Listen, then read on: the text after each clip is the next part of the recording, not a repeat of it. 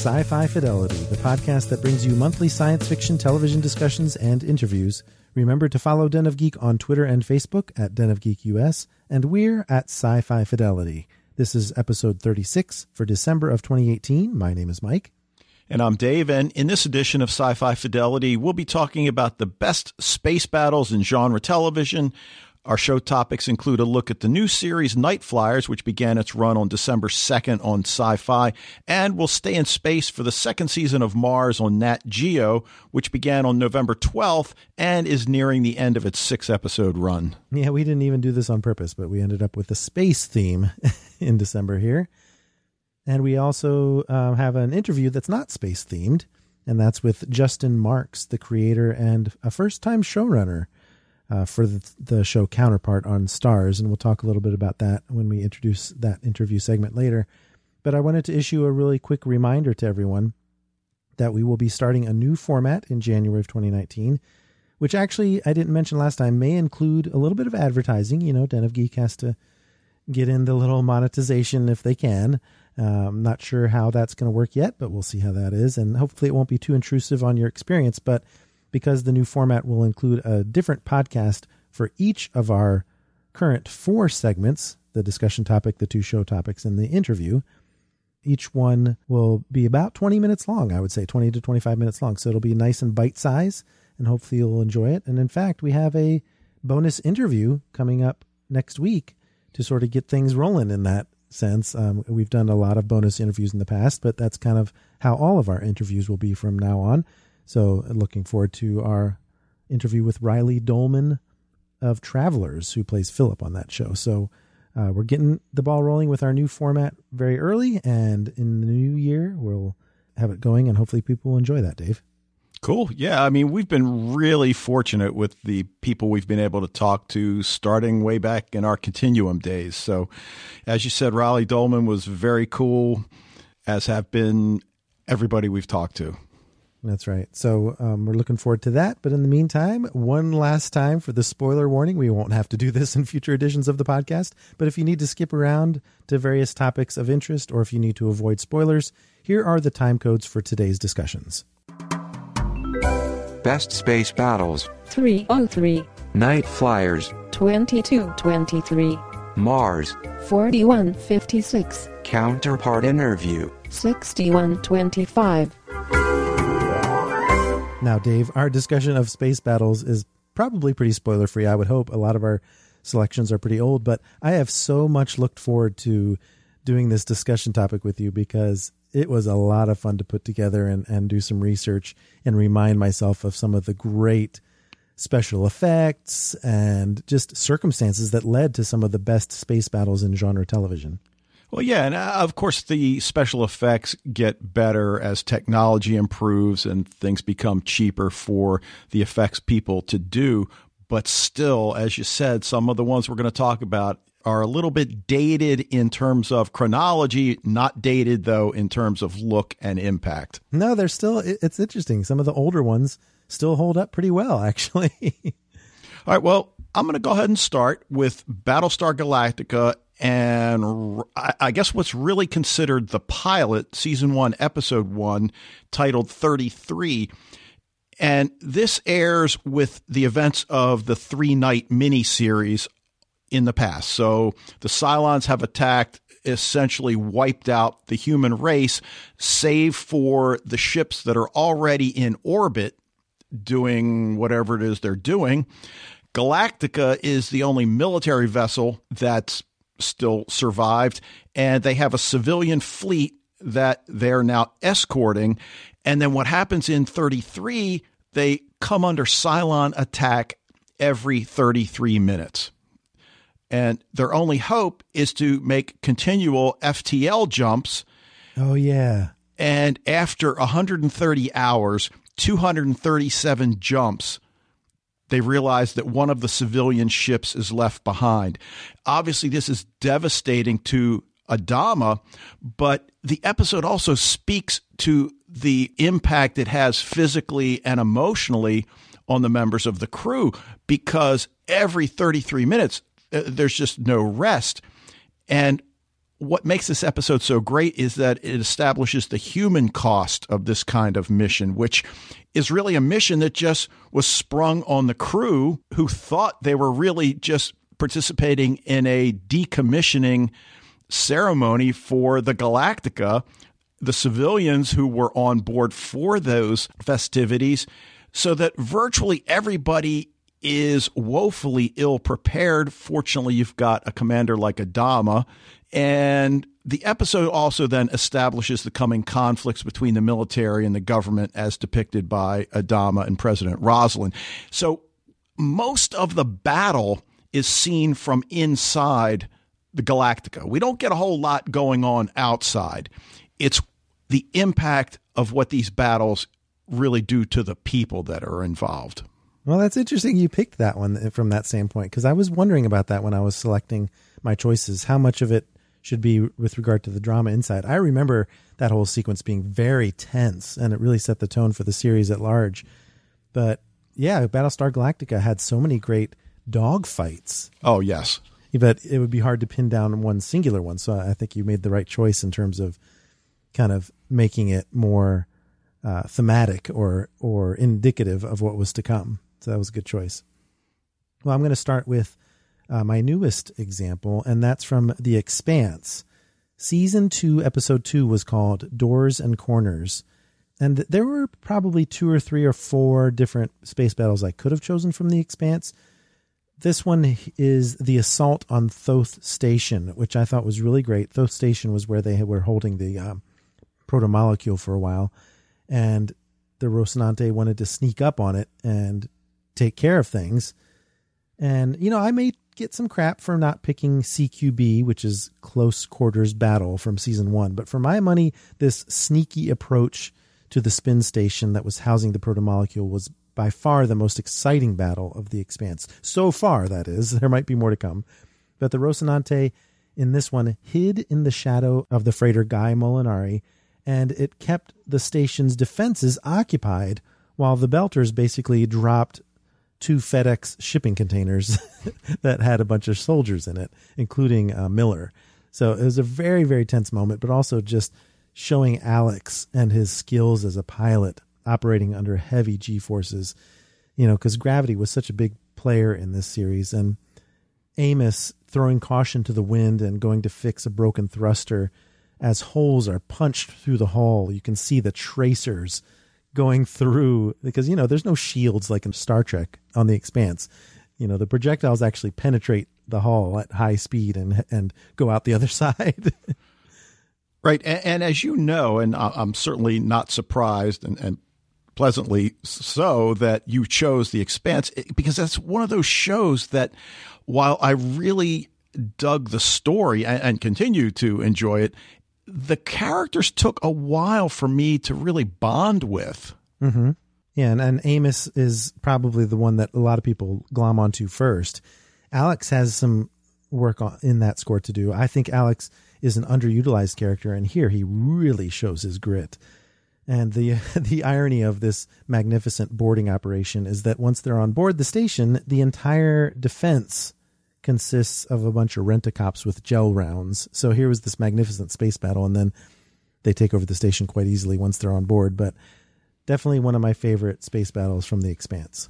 Cool. Now, you mentioned possibly getting crap for not choosing a certain episode, and there are a lot of our friends that would say, how can you not choose something from Firefly, even though you've got a limited base from which to choose?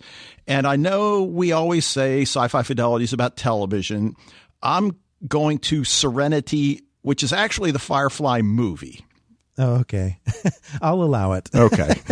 Now, the battle that I'm talking about is the battle with the Reavers. And if you don't know who the Reavers are, then clearly you don't watch Firefly, and you shouldn't be listening to this podcast. That's Go right now. The Reavers are arguably the scariest creatures in the universe. Yeah. They are subhumans who live on the fringes of the universe, and it's often talked about how they got to that point. We know they're capable of the most unspeakable acts, cannibalism for one. Avoiding them is critical to survival. And certainly Captain Malcolm Reynolds does his best to avoid the Reavers at all costs. And we see in an earlier episode of Firefly that they do just kind of sneak by. You know, you mentioned the Rocinante's approach in your battle about just kind of sneaking, hiding behind another ship. And that's sort of what they do in an earlier episode. But here, they don't really have that option, because I'm talking about the battle above Mr. Universe's planet. And Mr. Universe is such a great character in and of himself. But if you think about what Zoe says, it sort of crystallizes anytime you come face to face with the Reavers. If they take the ship, they'll rape us to death, eat our flesh, and sew our skins into their clothing. And if we're very, very lucky, they'll do it in that order. Oh, man, that is such a classic line. And then the other thing that's cool about the Reaver fleet is that no Reaver ship is the same, because they're all just cobbled together from various parts here and there. Frankenstein ships. Exactly. So there's that cool factor there. And Serenity, in this case, has to lure the Reaver ships in, and they end up getting destroyed by the Alliance fleet, which, again, Malcolm Reynolds, if you know Firefly, that's part of his crew's mantra, is to just stay away from the Alliance, let us do our own thing, and, you know, we'll leave you alone, you leave us alone. Of course, that's not generally what happens, but there are some just great visuals in this battle scene, and the fact that it is the Reavers. And look, let's be honest, we're pretty certain that Mal and his crew are going to be okay. Yeah. But still. No, it was still very exciting. Yes. Now, I think it's great that most of our examples are a little bit into the vault. And I had to say, in my research, I was glad to see that you're about to talk about a Star Trek example, because I was dreading having to comb through the many choices you could have picked from that series and its spinoffs. But I have to say, for my money, no one did space battles quite like Babylon 5. And in season 4, episode 15, which was called No Surrender, No Retreat, which was a very appropriate title for a space battle, it was right at the height of the civil war between the resistance forces of the Army of Light and the President Clark loyalists of the Earth Alliance. Now, this battle, this civil war, gave the show many, many great battles, but this one's my favorite. It's the Battle of Proxima 3. And throughout Babylon 5, if you're not familiar with the show, I kind of watched it live at the time and then stopped watching it, had to come back and watch it again later to finish it off. But one thing I noticed when I came back to it after some years had passed is that Babylon 5 did a great job of illustrating these dogfights, kind of like Battlestar Galactica did, but it was much more Star Wars-like with their dogfights. In fact, some of the ships in Babylon 5 and certainly in this Battle of Proxima 3 had that X-Wing configuration. So it almost looked like it was a straight ripoff from Star Wars for some of those scenes. But what I really liked is that not only did you have the dogfights and the battles ship to ship, which blew up individuals, but you also had the larger volleys between the larger battleships, and then, you know, an occasional random collision of a disabled single pilot spacecraft with some key component, you know, like the engine of a bigger ship, which would have catastrophic results. And it kind of reminded me, like I said, of Star Wars in that vein. But just that civil war between the two factions of Earth was just such a huge part of Babylon 5. And it almost was Game of Thrones in terms of its scale, of its political machinations, that, you know, you could really dive deep into the war strategies that came up in Babylon 5. And I think Proxima 3 was one of the best ones towards the end of the run, season 4. Well, you know, you mentioned the whole idea of dogfights, and then, of course, it takes me back to Battlestar Galactica. Should I have chosen one of those? And it always takes me back to that one episode where the Raptors, I forget which one, whether it was Leodama or whether it was Starbuck, but they ended up flying connected together, but they were inverted. Oh, right. Yeah. Yeah, I mean, there's so many ones like that you could say were cool space dogfights, but weren't necessarily full-scale battles. Exactly. And that's why they got disqualified. But you have Star Trek for your final one.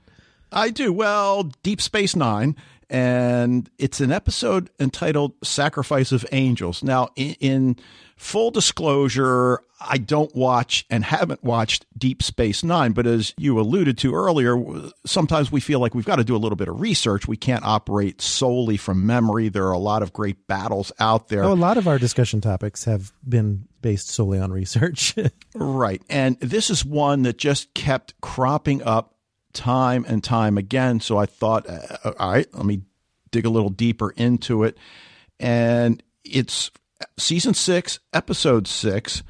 And the Deep Space Nine space station has been taken by the Dominion, and the Federation has ordered an assault to take it back. And this is the final episode of a 7-episode arc that began with the season 5 finale, which, gosh, makes me think I'm watching early Doctor Who with these 7 parters. Well, also Star Trek was famous for doing real cliffhanger endings where you'd have to wait a long time to figure out how things would end up. And so, yeah, they would begin an arc with a season finale, and then you'd have to wait for the next season to see how it all ended up. Right. And in this case, Cisco has been ordered to retake the station, which is a pretty formidable task, and the battle lasts virtually the entire episode. And certainly that's one of those things that's relatively unusual. And I don't know about you, but I'll put a stopwatch to fight scenes. And, Yeah. and you know, from podcasting with me, I do not like extended fight scenes or action sequences. Here we've got one that lasts the entire episode, which is similar to the Battlestar Galactica one that I did earlier, 33. But we've got a clever misdirection ruse. Worf leads a Klingon fleet, and they throw in a vision from a Bajoran prophet, and it is one of the most intense DS9 episodes. And I think what these kind of battle sequences show us, the ones that last an entire episode or a long extended period, is the human drama as well. Oh, of course. Yeah. And the fallout from it. And that's a great segue into our final example, which comes from Andromeda, because I was going to put dark matter in that. For a long time in my notes, I had dark matter, and I was trying to choose a good scene from dark matter. And I realized their space battles aren't protracted. They're usually, like you mentioned with the Battlestar Galactica example, mostly happening in the ship and being referred to. And I think Andromeda and Deep Space Nine, Babylon 5, a lot of these examples come from an age when you could have these extended special effects sequences, and there was a budget for that. So I think in that sense, dark matter was at a disadvantage. But I had to include from season 1, episode 6, Angel, Dark, Demon, Bright.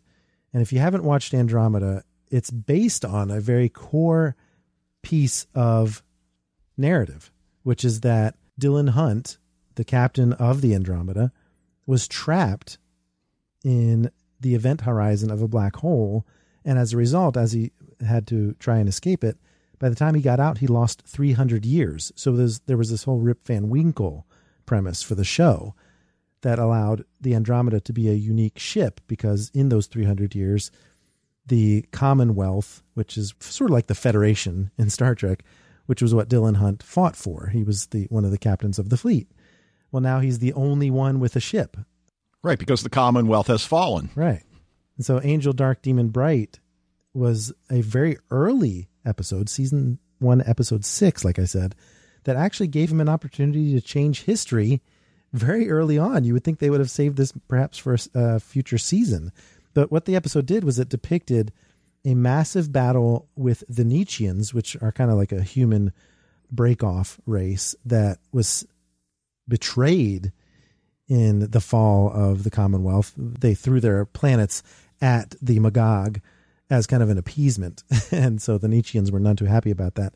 So apparently a year after Dylan's disappearance, the Nietzscheans fought back against the Commonwealth, and Dylan had some really tough decisions to make. So not only did you have this really massive battle being depicted across the Horsehead Nebula, the Witchhead Nebula, because this was the Battle of Witchhead, the amount of strategy that Dylan needed to maneuver the Nietzscheans to a very specific spot to inflict maximum damage, and the fact that Tyr Anasazi, who himself is a Nietzschean serving on board the Andromeda Ascendant, remembers this moment from his own race's military history. And then to top it all off, the amount of sacrifice that Dylan had to have to specifically try not to reclaim the Commonwealth. This version of history had to play out in order for them to have a chance against the Magog. That's what put this one on my list, because it had so many levels of drama, not only the visual aspect of it, but the consequences for the characters and the universe at large. I mean, man, the stakes don't get higher than that. Well, no. And if you recall, at this point, Tyr is not even close to buying into Team Andromeda, and he still views Dylan with a very skeptical eye.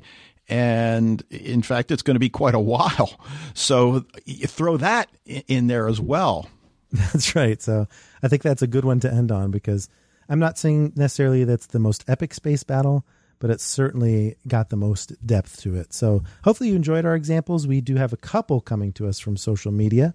Christopher Bork on Facebook mentioned the battle over New Caprica in season 3 of Battlestar Galactica. And he also wanted to mention the invasion of the Ori in season 9 of Stargate. And he's guessing on when it was placed, but the invasion of the Ori was one he wanted to mention. And Michael Keller said in Star Trek Deep Space Nine, the race between the Federation retaking the station and Dominion clearing the minefield to reopen the wormhole. He might be referring to the same episode as you. I'm not sure.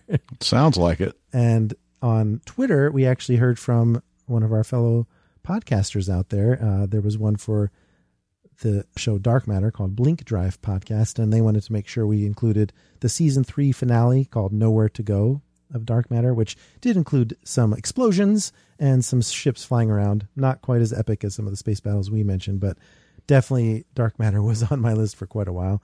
And Carolyn Tsai also wanted to mention that Dark Matter and The Expanse both had some epic battles in more recent years. So thanks for those of you who joined us on social media for this discussion. But let's go ahead and get into our show topics. And Dave, we're going to start off with one that I think we are a bit split on in terms of our opinion, and that's Nightflyers on Sci-Fi. What did you think? Well, you and I had talked once the screener became available a few weeks ago, and you had seen it earlier than I did. And as you said, I think we viewed it differently, although if I recall correctly, you told me that your viewing conditions were not optimal. Yeah, I was at New York Comic Con in a vast hall with a bunch of other people, and yeah, it just was uncomfortable seats, and I was tired, and I didn't really want to be there. But I just think that I'm not someone who enjoys horror in space, except for maybe the Alien movies. That's about it. Right. Well, Nightflyers is based on the 1980 novella by George R.R. Martin, who also serves as an executive producer on the project.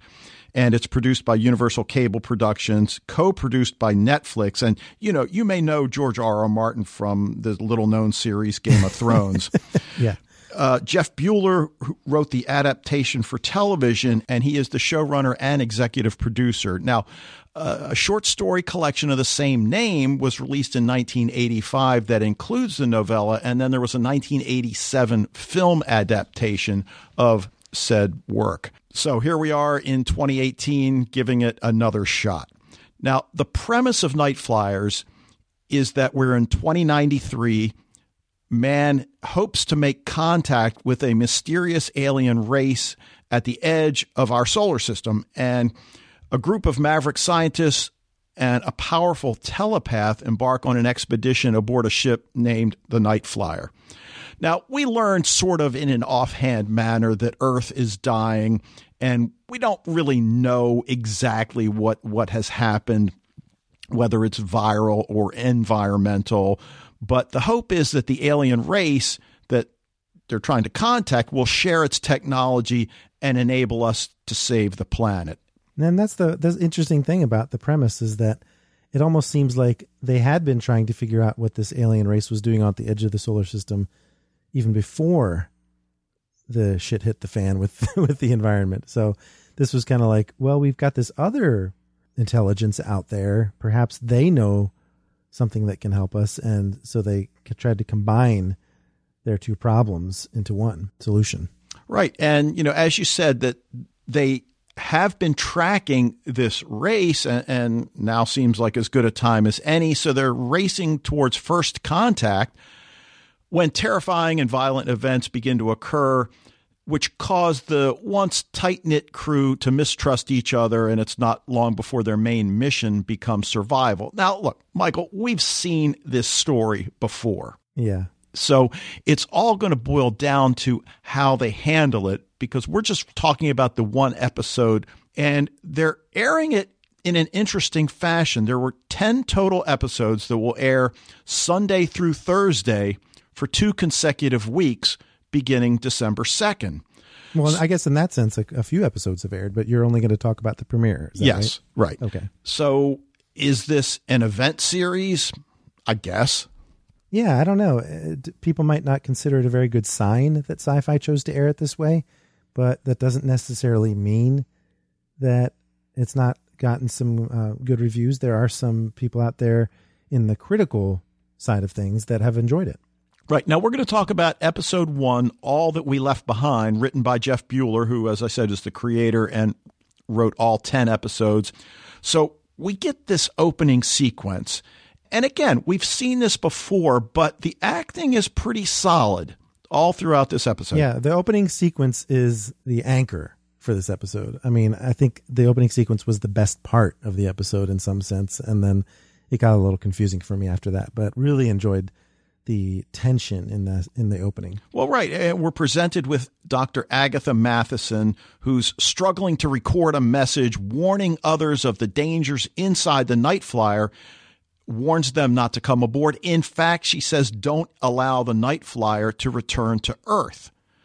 And as she's attempting to do this, Rowan, and at this point in the story, we don't know really who either of these characters are and what their roles are, which we then learn because we flash back to what led them to this point. But he's pursuing her with an axe, which anytime that happens, Michael, I don't know about you, but I go back to Jack Nicholson in The Shining, and there are certain weapons that are just totally terrifying, and this is one of them. And that comes across, as you said, the tension in this scene really comes across as being genuine. He's destroying everything in his wake in this lab, and we're wondering at this point, does he mean to kill her? Well, finally, she isolates herself in an airlock, and we assume she's gone there either for safety or maybe with the plan of luring him in and then spacing him. But no, instead, she cuts her own throat with a handheld circular saw, and we've got blood spurting everywhere. Well, that's what's so weird about this is that they're showing us the conclusion. Yes. That we must at some point get to. And so I haven't seen past the premiere, but I'm interested to know if people have watched further episodes. How long does it take to get to what we just saw? Right. And certainly we immediately question what happened to the ship's psychologist and Rowan to reach this point. And as you said, it'll be interesting to see how long that takes. Now, I'm just going to kind of touch on the different characters because it is an interesting crew that they have put together. And you've got this core group of scientists who are essentially running things, and then a bunch of lower level crew people who don't like being told what to do by the brainiacs. Well, especially since there's different levels of prejudice against those with telepathic powers. Right. And perhaps with good reason, as we find out. But Dr. Carl DeBrannon, played by Owen Mackin, is the head of the science end of the mission. And for all intents and purposes, he seems to be in charge of the overall mission outside of Captain Eris, who played by David Ajala, who we interviewed way back when. Yeah, for Falling Water. Oh, yeah. There you go. Okay. But DeBrannon has been working towards this mission his whole life. And again, we talk about the human cost of things, and a lot of that comes out in the show. You're going to talk about Mars. For him to go on this mission means leaving his wife and young daughter behind for a minimum of 2 years. And look, you and I have watched enough sci-fi space shows. If they say 2 years, it's probably going to be 5. That's right. And we see him 6 months later engaging in a VR simulation with his daughter. And again, at first, we're not sure, is this a flashback to an actual moment? And okay, I guess the way I took this, at first I thought, all right, you're just showing off with your special effects. But on the other hand, I guess I feel like something like this has got to become a staple of long-term missions like this. Like the holodeck on Star Trek. Exactly. Just so that you can retain whatever sanity you might lose. The Vulcan.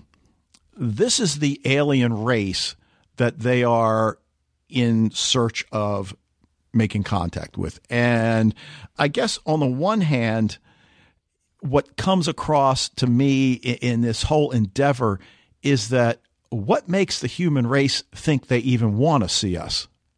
Right. And it seems to be a move of desperation.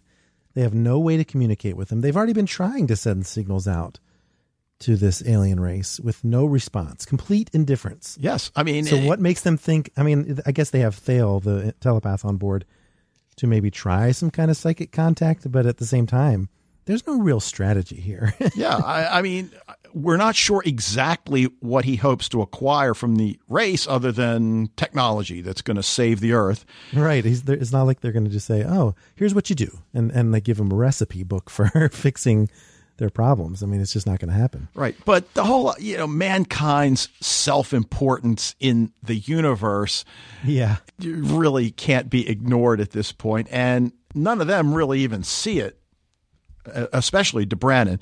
Now, we've mentioned the telepath on board, and his name is Thale, played by Sam Strike, and he's what's called an L1.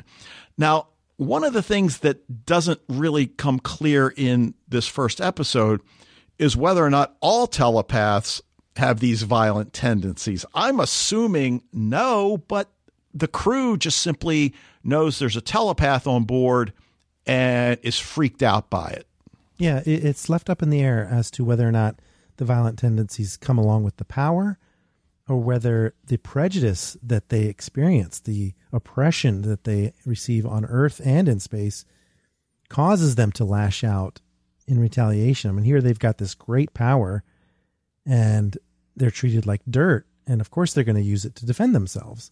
So I think the L1 might refer to the most powerful type of telepath that's available. Perhaps there's L2s and L3s that are lesser, I'm not sure.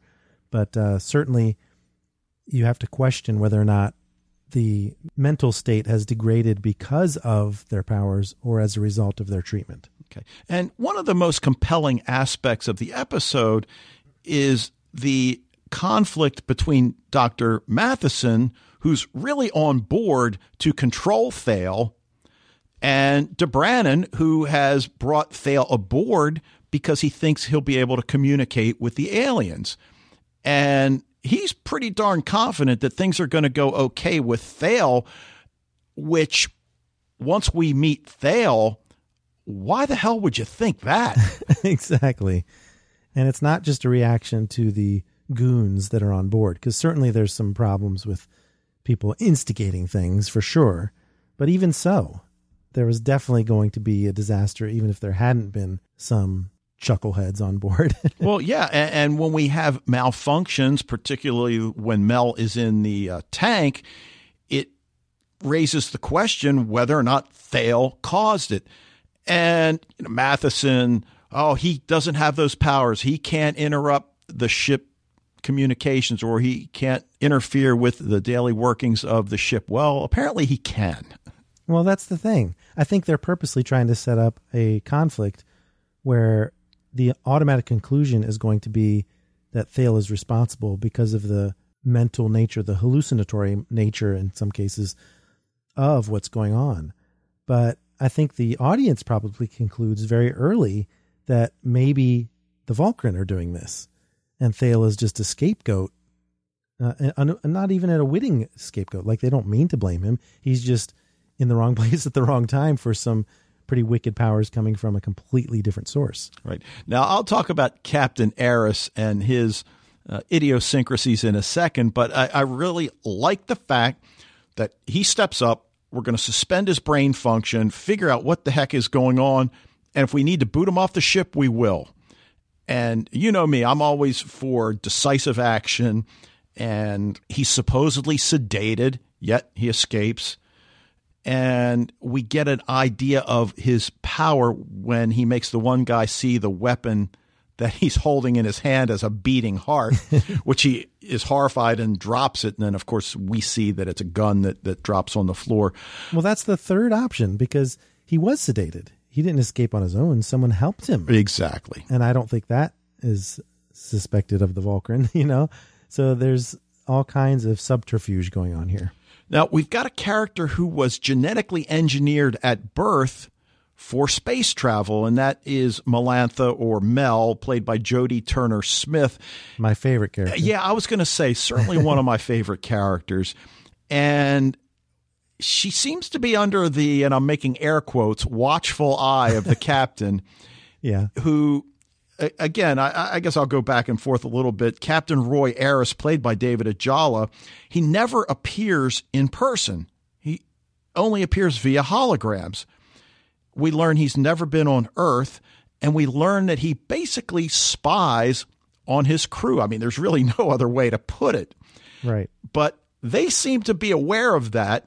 In fact, Mel kind of teases him by undressing in front of a camera that she suspects is active, which we learn that it is, in fact, active.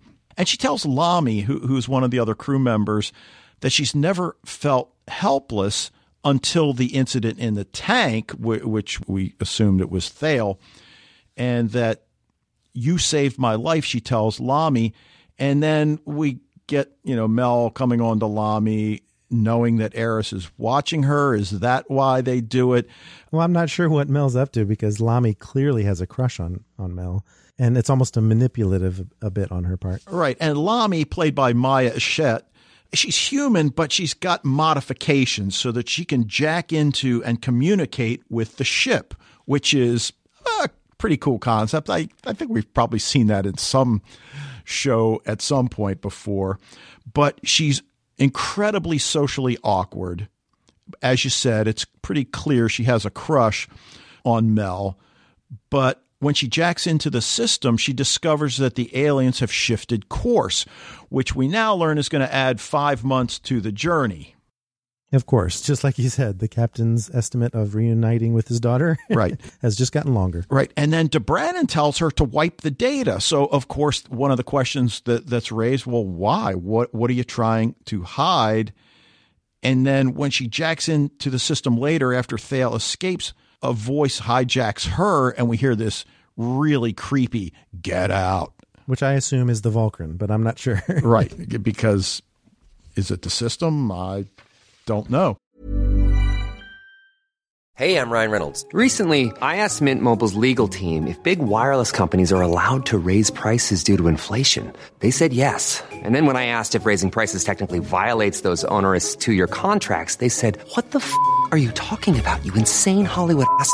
So to recap, we're cutting the price of Mint Unlimited from $30 a month to just $15 a month. Give it a try at mintmobile.com/switch. $45 up front for 3 months plus taxes and fees. Promo rate for new customers for limited time. Unlimited more than 40 gigabytes per month. Slows full terms at mintmobile.com. Spin your passion into a business with Shopify and break sales records with the world's best converting checkout. Let's hear that one more time. The world's best converting checkout. Shopify's legendary checkout makes it easier for customers to shop on your website, across social media, and everywhere in between. Now that's music to your ears. Any way you spin it, you can be a smash hit with Shopify. Start your $1 a month trial today at shopify.com/records. I guess that's my main criticism of the show, if I can jump to my opinion, because it's funny that David Ajala is attached to this, because Falling Water fell into this same trap, which is being so esoteric with its mysteries that you don't know what's going on, and not in a fun mystery solving kind of way. There's just too much questioning of what's real and what's not, especially when the captain is in those simulations with his daughter, and all of a sudden it starts going horribly, horribly wrong. With some pretty horrific images associated with it. So I'm not a big fan of that. I don't like constantly questioning what's going on, what's real, what's an illusion, and trying to make sense of that kind of thing. Well, then you definitely should not watch The Haunting of Hill House. Uh-oh. I was going to watch that. Well, I'm just saying.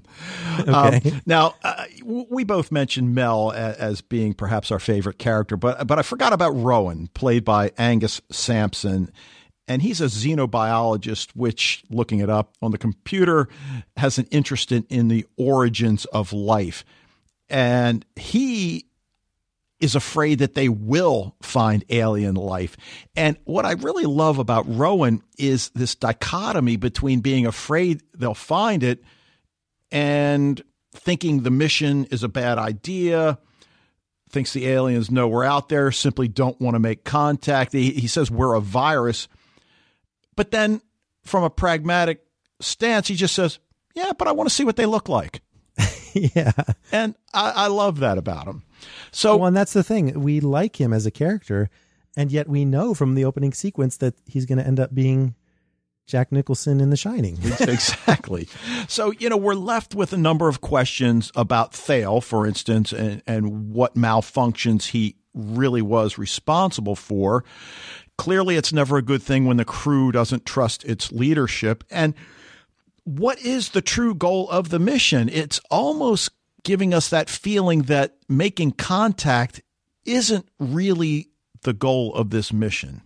What do we know about this alien race they're going to meet? Virtually nothing at this point. Yeah. Right.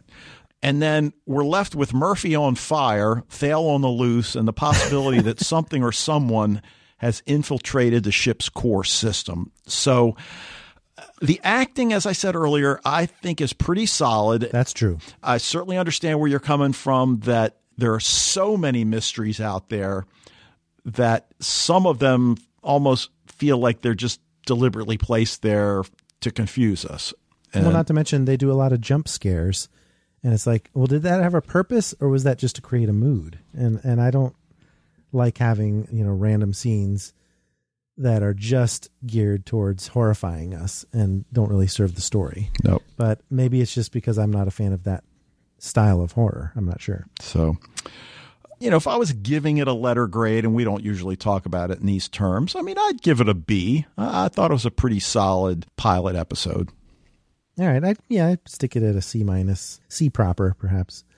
But I'm interested to see what happens with the show based on how it's being aired, whether or not people are following along with it right now or whether they're going to binge it later. So it might end up being an event series, like you said. So interested to see what people's opinions are out there. But I'm not sure if it's just you and me, Dave, that have enjoyed Mars on Nat Geo among our listening audience. I know there's a few people out there that have enjoyed it, but it's really just kind of a niche interest that you and I have both gotten into just from our interest in more realistic space travel. And for me, Mars in particular as a planet has always held a certain amount of fascination for me. Yeah, I'm really loving it. There are some flaws to it, and I guess some people might not see them as flaws. The heavy-handedness of the nonfiction sequences, for me, is something I could probably do with a little less of. I understand they have to have it, but... Yeah, well, one thing that I think we can say about Mars as a progression from season 1 to 2 is that they have lightened up on the nonfiction. Not from the political standpoint, because like you said, their message is very heavy-handed, but in terms of its inclusion and its intrusion on the story, there was much more of an even 50-50 balance in season 1, and now the nonfiction has gone way into the background, and there's much more emphasis on the story. But for those of you who don't know, Mars on Nat Geo does blend a story about a future mission to Mars with present-day experts talking about what it will take to get there, drawing some parallels to our current world. And this season in particular, they seem to focus on climate change quite a bit. But as of this moment, 4 of the 6 episodes have aired. The show premiered on November 12th, and we're only going to be talking about episodes 1 through 4, which are the ones that have aired. The setup is in that first half. So it's 5 years later than the events of season 1. We're in April of 2042. And what's going on now with the burgeoning colony is that they're trying to print mirrors to stick them in space and warm the planet up a bit, basically forced global warming to make things a little bit more habitable, terraform the planet, in other words. So science has been the purpose up until now, but not only do we now have a Chinese space station in orbit, which tends to be very cooperative with the Olympus station, as it's called now, but there's also now a private corporation coming to the planet called Lucrum, who is there for profit alone. And you really have the tone set very early on in the season, because in the opening scene, as the Lucrum ship reaches the planet, they kind of have some of their heat shield and the debris from their landing kind of land all over Olympus Town and its surroundings in kind of a very haphazard manner. So it really kind of shows that this is not necessarily going to be a cooperative setup that this corporation has with the scientific expedition that's been there so far. And so they don't even share their mission plan. They just share their arrival time and their place. And Lucrum has a completely different mission. The people that serve there only serve a 4-year term. It's not long haul, which changes the feel of it a little bit. And a Commander Kurt Harrell comes to meet the original team. He's kind of cordial, but he's also, throughout this series, you sort of get a sense he's a bit misogynistic. He says he'll clean up, but he needs immediate access to Olympus Town's power and water, and points out that they're required by treaties to share because they're a government entity, whereas, they don't have to share anything as a corporation. So it's kind of a one-sided relationship from the very start.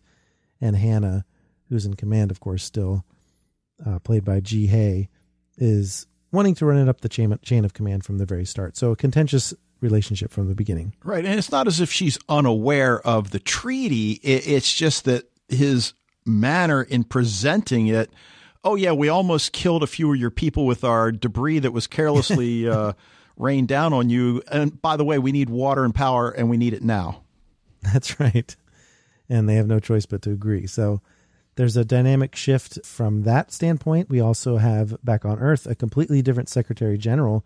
June is, in fact, the Hannah's twin, no longer Secretary General. She's actually on her way to Mars, and Leslie Richardson, who you may recall, was the one who lost her husband Paul to kind of a insanity that overcame him as he opened up the air locker. I can't remember exactly what happened, but it wasn't good.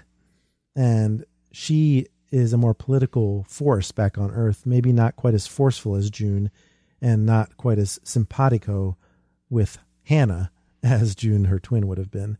So she's forced to play nice with Lucrum CEO on Earth, who is at odds with the politics of the situation throughout the season and always is pointing out how it's going to look to the general public. And early on, Leslie caves quite a bit and tells Hannah to play nice with Lucrum, and she kind of has to come to her own strength as the series goes on. But one of the arcs that I think is very interesting that comes to fruition in by the third episode is that it turns out June gave up her post on Earth to come to Mars because she was dying and she knew it. And she was trying to get to Mars so she could at least be there and say she made it. And unfortunately, she didn't quite make it. And that grief that Hannah feels for her lost twin is really key to her character development and interferes with her decision-making abilities that directly affect the plot early on. And it appears it's going to directly affect the plot with what happens at the end of episode 4 as well. And I think what we do see, though, is she's handling her grief better as time goes on. And the question of whether she really is making poor decisions, I'm not sure you could really justify that. But what I love about what they're doing here is forcing people to look at the reality of putting man on Mars, that it's going to have to be a cooperative approach between business and science. That's right. And in fact, that is what the nonfiction piece of it handles. And perhaps I could go into those as we go along. I have them separated in my notes, the nonfiction pieces separately, but yeah, they definitely integrate. They're definitely storylines that kind of talk about how corporations and governments work on Earth currently and how that's going to translate once we get to Mars. But what's interesting about Hannah's grief is that it does inform her decision quite early on, especially with what happens to Marta, who carries on a storyline of her own that goes into unexpected directions because Lucrum's water pipeline is taking too long for the corporation. So they try to take a shortcut through a bio-study zone, and Marta, you'll recall, at the end of season 1, discovered life on Mars, a microbe that really kind of helped validate the mission there. And now she's under pressure to find even more. She is kind of hit a dead end. She's not really getting anything more. She has to fight for that scientific mission that they started with. So during a party to sort of mend fences between Lucrum and Olympus Town, she starts to actually flirt with one of the Lucrum employees, and there's a lot of that going on in this season. She accidentally hears that they found an aquifer underground, and she immediately panics because they're going to drill it for resources, and she realizes if anywhere is going to have additional life, it's going to be where there's liquid water. So she argues with Hannah a little bit to let her go out there and get a sample and stop them from drilling there, but she can't do anything about it. And like I said, Hannah's grief is kind of interfering all the way up until the point where Marta has to go out on her own, defying orders basically, to go out and see for herself if there's life under where they're drilling. She's been watching too much Agents of S.H.I.E.L.D. and she's made a connection with Mac in terms of not following orders. But you know what I was going to ask you, because you mentioned the party, and I thought that was a great scene, and the crew members from Lucrum making connections with the IMSF people. Do you think it plays a role in strengthening the relations between Harold and Hannah as the two commanders? Because they do seem to be getting on better as the series progresses. Yeah, they have some mutual respect, certainly, as the time goes by. But he's still a jerk. I mean, he even calls Marta a bitch at one point, and it really comes across as he's kind of a bro. But yeah, not a great guy, but also does actually have some cooperative moments. And in fact, is personally responsible for rescuing Marta once she gets trapped out in the Martian wilderness because of a solar flare that knocks out all the power in both Olympus Town and Lucrum, and she can't get back in her rover. And that's a great bit of drama in episode 3, I believe, where this kind of harkens back to some of what was going on in season 1. And I think Lost in Space did this quite a bit as well. Trying to survive under adverse conditions where any fault in the equipment could spell your death. Yeah, and in Lost in Space, it's up to teenagers sometimes to fix the equipment. Right. And Marta can't help but realize that she was saved by Lucrum, and Lucrum kind of feels like, okay, you owe us one now. But they don't have much time to explore that because, of course, she did bring back a sample, and her assistant, who's kind of got a flirtatious thing going on with a Lucrum employee, has some sexy times in the lab and ends up infecting himself, or infecting her, I guess, first, with a virus that was awakened from the frozen tundra of Mars. And even though he says it's the same microbe we already found, either it's a different type or the one that they found earlier was dormant and this one is far from it. And they immediately get infected. This is actually the only plotline in episode 4 that I kind of had a problem with, because I don't know that that's very realistic to think that an organism on another planet would have any level of sophistication to be able to infect a completely foreign form of life that is Earth and the humans on it. Okay, but when you're talking about having a problem in terms of believability, you're forgetting how they actually solve the problem there at the end.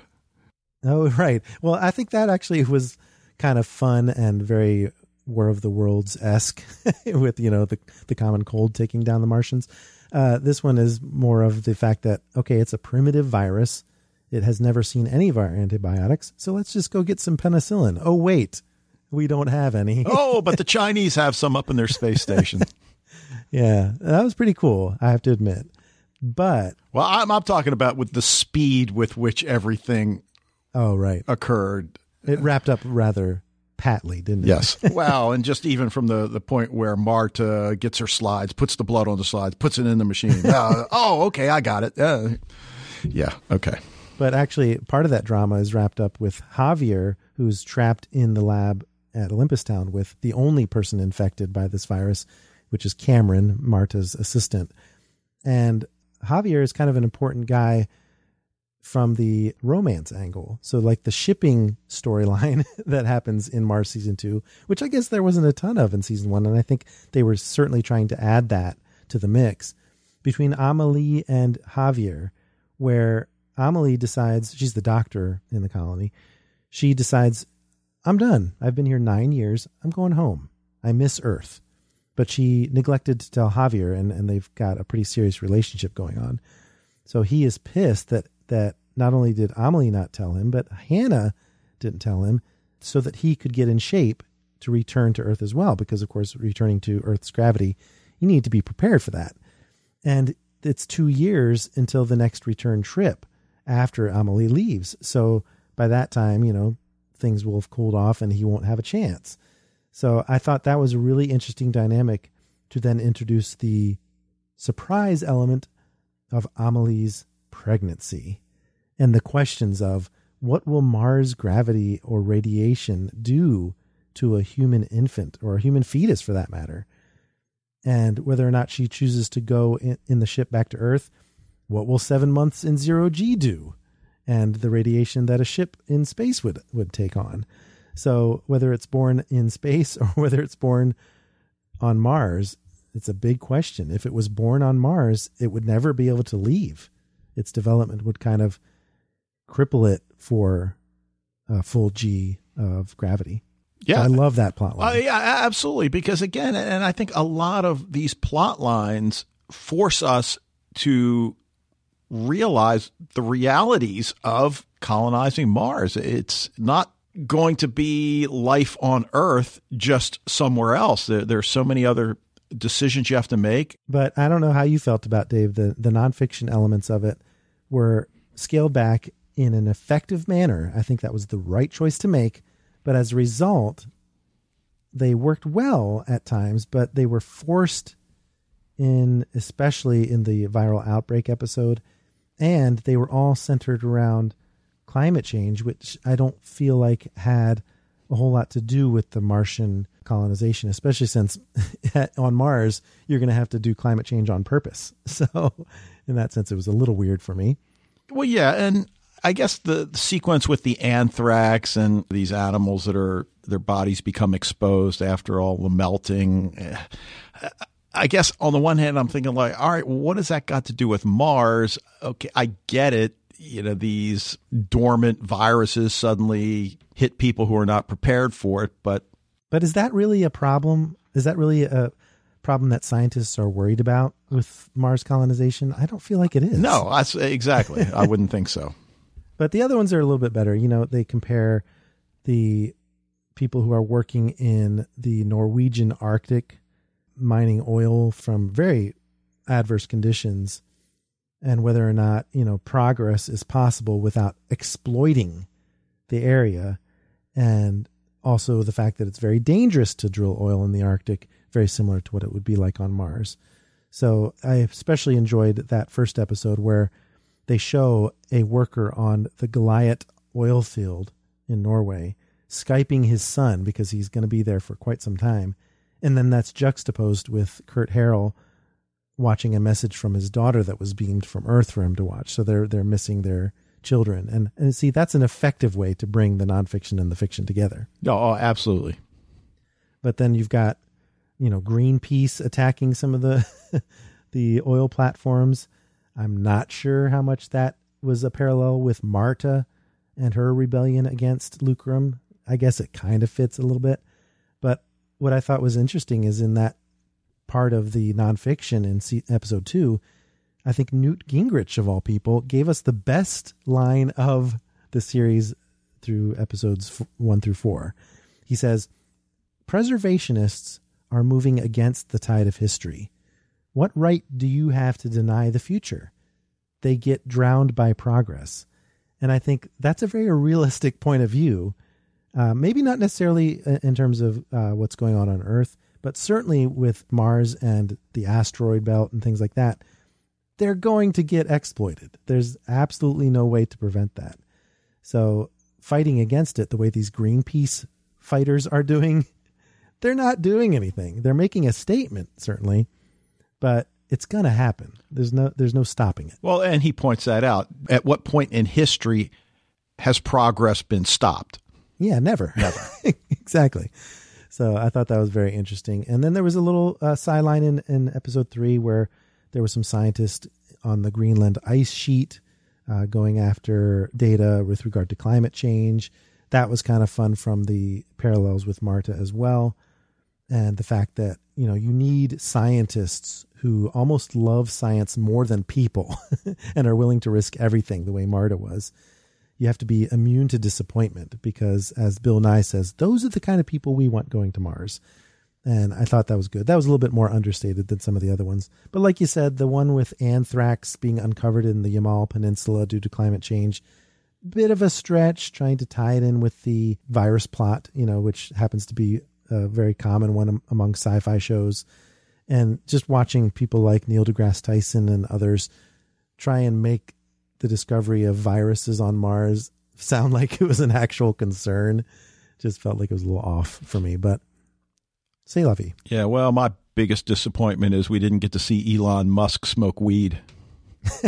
Yeah, Elon Musk was a bigger part of season 1. Well, you wonder if that had an impact on how much they put him in season 2. Maybe. Well, because SpaceX was a big part of season 1, and they really didn't explore that aspect.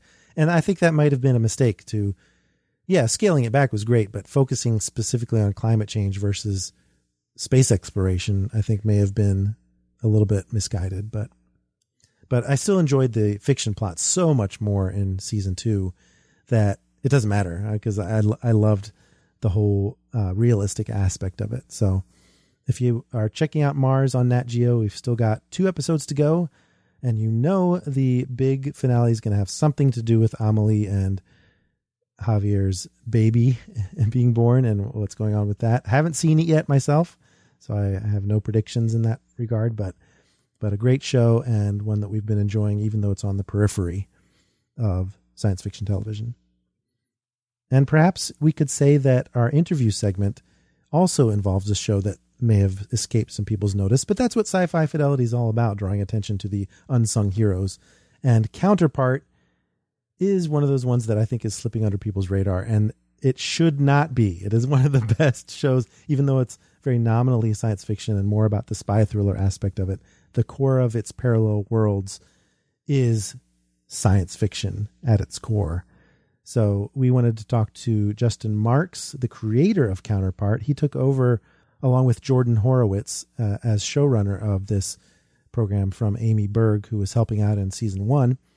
But Justin Marks in general is relatively new to the scene. We were surprised actually to learn in our research that he wrote one of our favorite one-hit wonders in the form of a pilot on Sci-Fi called Rewind, which I know a few of our listeners have watched as well.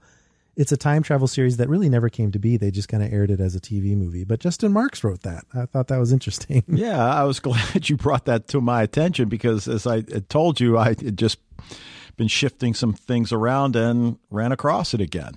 But season 2, I've previewed the premiere to review it for this weekend, and it's opening on Sunday as we record this, December 9th. And it's really come together and come into its own. So let's go ahead and take a listen to our interview with Justin Marks, who had a lot of great teasers to share about Counterpart Season 2. All right, we're here with Justin Marks, the creator and executive producer of Counterpart on Starz, which begins in December. Thanks for joining us on Sci-Fi Fidelity, Justin. Thank you for having me. Hello. Now, this show is something that's been distinctive for its international flavor, and Counterpart is set and filmed partially in Berlin. And I was curious, how did you decide to set the story there? And will the scope broaden to other parts of the world in season 2? Well, I'll answer the first part. I mean, Berlin really, stands allegorically at the center of our show because it's a city that for most of the 20th century was divided into 2 halves. And we were always, really intrigued by the idea of telling a Cold War parable, an allegory for a certain time that's harkened back to some of the tropes of the old Cold War spy genre, but, took that in a more metaphysical direction. And when trying to find a city where it would take place, it really just felt like the perfect place to do it because of the long spiritual history of what Berlin represented. And I do think we have an openness to other parts of the world. I mean, the Cold War spans many parts of the world. So, someday down the line, I definitely think there's a wider scope that could begin to happen. All right, we're excited about that. But obviously one of the big mysteries, at least for me, that carried over from season 1 is the nature of management. Yeah. Will we learn more about these disembodied voices this season? Let me see how I can answer it as delicately and without spoilers as possible, except to say yes. Yes, we will. In fact, no, I can go into it. In fact, quite a bit of our effort and work in the first 2 seasons has been about kind of teeing up management and teeing up the 4th floor and the history of the 4th floor and the history of the Office of Interchange in general. I do think, while I love leaving some things in the air, for people to interpret, then other things we'd like to be, very straightforward about. And the history of the Office of Interchange is something that I think we're going to get a lot of answers for this season. Oh, that's very exciting. Now, one of my favorite characters, and mostly from the duality standpoint, is violinist Nadia and assassin Baldwin. Yeah. And obviously with Nadia's death, that really was a lot of Baldwin's development in season 1. So did you find it difficult to sort of kill off such a great character, but still have part of her to explore? Yeah, that was, it's funny. Someone asked recently about regret on this show, and that's probably one of my biggest regrets is killing Nadia so soon because, although it's hard to say because in hindsight it's a regret, but in the moment it felt like we needed that to understand Baldwin better. And to go, further in that direction. But we love those 2 characters. Baldwin is a character who caught us all as writers by surprise in the first season as we began to grow her, and we found ourselves unable to let her go, and kept her in the story. And the same thing happens in season 2, albeit in a different way, as we kind of, reintegrate her into the events of the story, because we don't want to let her go. And that's something that you see happening moving forward. Now, to move to Quayle for a second, now that he knows the truth about Claire, is there hope for their marriage? And will we get to see some of what they go through to maybe heal that wound in season 2? I'm always an optimist, so I'll say there's hope, but it's going to be a long journey, very long and violent journey. And I think, the obstacles that they faced last year are nothing compared to what they're going to have to go through together this year on their search for what I would call truth, which is to say an honesty between themselves and an honesty around them with their world. I mean, you're talking about 2 fraudulent people, both paired together almost against their will. And the question really is love possible in that kind of scenario? And there's a lot of really unexpected answers. Yeah, it's interesting because it's something where they're forced together and they don't necessarily want to heal those wounds, but they might have to just to work together. It's kind of a cool dynamic. I mean, it is truly an arranged marriage in a lot of ways and in some very unexpected ways. And yet it's not to say that love is not possible in such a marriage, but the question they have to answer for themselves is who are they? And that's a very difficult question for those 2. Now, the end of No Man's Land Part 2 asks those still alive to put a certain amount of trust and faith in one another. So without Pope in the picture and with the crossing kind of closed down, is there hope for a détente here, at least for those who are on the wrong side from where they originated? I think if there is hope, they're certainly getting off on the wrong foot. These are 2 worlds that the diplomatic crisis that ensued at the end of No Man's Land, to me, is one that was easily preventable if only both managements had been kind of honest with themselves and with each other about the situation. But instead, politics were played and the doors were closed, and here's where we laid. And that's allegorically, I think quite similar to the construction of the Berlin Wall in 1961, and it's a world that we wanted to inhabit from there. But I think that now that those politics have played out, it's going to be a while before there's any hope of real reconciliation. And I think a lot of it has got to happen before then, especially when you consider that Indigo, who, kind of choreographed all this, has really only been choreographing all this to set up their real move, which is what we see playing out this season. Oh, very cool. One of the other things that I imagine must be central for season 2 is Howard Prime being involved with Emily as she regains consciousness. How much of a problem is that going to be? And does he actually want to take over our Howard Alpha's life, as Pope predicted?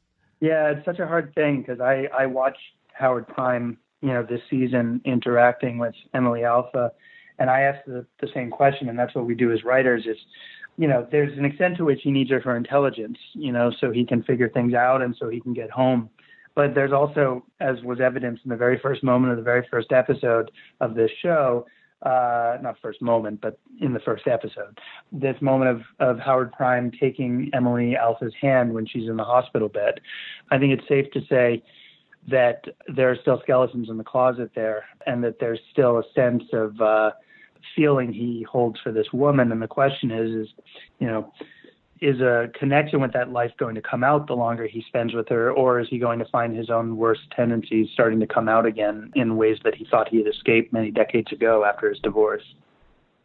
And now, of course, the other dynamic that's in the mix is the daughter of these two. And obviously, because with Howard Alpha in detention, I guess you could say, is there still room to explore the daughter relationship, or is he going to be occupied with James Cromwell most of the time? There will be. Sarah Bolger, who plays Anna, is very much a part of our show this season and kind of sits on one of the biggest secrets of the season, which I look forward to kind of revealing at some point. But, we love this idea of being able to have a relationship with the grown version of a child you lost, and we would never, discard that for anything. So, yeah, it's safe to say we're going to see plenty of Anna. Well, now let's talk about a couple of the new characters, and I guess we'll start with James Cromwell's character. What can you tell a little bit about him? Obviously, he's got some deep knowledge that Howard Alpha might be able to discover more about his situation. Yeah, I mean, Yannick is, let's just say, this spiritual warden of the prison into which Howard has been deposited at the beginning of the season. This place called Echo, which was alluded to at the end of last season. Right. And it is a very unique black site in the Counterpart world, and the kind of prison that only Counterpart could do conceptually, because it deals with a very unique form of intelligence gathering that I don't want to spoil. But, one of Yannick's main precepts is this idea that when confronted with another version of one's life, both cannot exist simultaneously. One must destroy the other. There's a vacuum that they will compete for. And, Howard doesn't necessarily believe that, but I think this is the season where, he's going to have to really come to terms with it. And the way Jamie Cromwell played this character is so brilliant, and there's so much to this character that I don't want to reveal, that I can't wait for people to meet him in the beginning of the season. Yeah, it's great that it was teased that way. We can't wait to meet him either. And one of the other ones that really intrigues me is Betty Gabriel's character, former FBI agent Naya Temple. What can you tell us about her? Well, Naya Temple has kind of stepped into the role that was left empty when Aldrich met his unceremonious end at the end of season 1. If Aldrich, as a spy hunter, represented all the old guard, Cold War methodology and, sense of like old boy network, Temple comes into this as really a breath of fresh air, as someone who knows nothing about the crossing at the beginning of her run and is read in for the first time and has to now piece it together. But because she has no loyalties and no sense of network in this world, she's able to see things through a much clearer lens, which is going to pose quite a problem for anyone who's hiding in this world, whether it be Claire or Howard Prime. So we love what Betty's done to the character. She's kind of brought a very new and dangerous energy that we're really excited to show how it plays out. Well, Justin, it really seems like season 2 is going to be a new chapter for Counterpart, and we really can't wait to see Thank you. Yeah. the season when it comes out. Thanks. No, I cannot wait to see the responses, because we're really, there's quite a few huge twists coming. So I hope people are prepared. All right, great. Well, thanks for joining us. Cool. Thank you. All right, so Justin was very forthcoming, and I hope he was able to tease some of the aspects. I know I was surprised to find that one of Dave's questions, Dave, just from some technical difficulties, was not able to join us for that interview, but Dave came up with the question about Nadia being killed off and what was it like to kill off such an important character. And I thought it was great that Justin admitted that he kind of regretted that decision because they could have really made use of a Baldwin counterpart for a little bit longer. Right. But I like the bravery that's inherent in a showrunner that's willing to do that to a great character, because it shows that as a viewer, I know there are stakes in play. Right. And, this show really has J.K. Simmons as its anchor, and he couldn't be better suited to this role. I mean, he's right on par with Tatiana Maslany in Orphan Black in terms of his ability to portray two different characters distinctively. And I think it's worth everyone's time to check it out if you're able to get to Stars, through legitimate means or otherwise. We won't judge. So that was a great interview to share with you. And of course, like I mentioned, we've got another interview coming up in December with Riley Dolman of Travelers for a bonus. And I think that's really why we're doing this new format. The fact that we were talking about Nightflyers and Mars as opposed to Counterpart and Travelers is because Counterpart and Travelers are starting in the middle of the month. And we always do our podcast at the beginning of the month. So I think you can see why we decided to change the format. Yeah, it just gives us more flexibility. Right. And because we want to be able to talk about just 1 or 2 or 3 episodes, not like an entire season. So hopefully you're on board with us when we come back in January. But that's going to be it for this edition of Sci-Fi Fidelity and this format for Sci-Fi Fidelity. We hope you enjoyed our discussion. You can keep it going all month long by following us on social media. We're on Facebook and Twitter as Sci-Fi Fidelity. And we've got a couple choices for what shows we're going to talk about in January, so we'll let you know, as we always do, what we end up deciding. In the meantime, be sure to rate and review this podcast wherever you access it. We're on iTunes, Stitcher, SoundCloud, and Spotify. Plus, we take suggestions for future topics. Just let us know what you'd like us to talk about on social media, or you can send an email to sci-fifidelity@gmail.com. Thanks again for listening, and we'll see you next week for the interview and next month for the new format.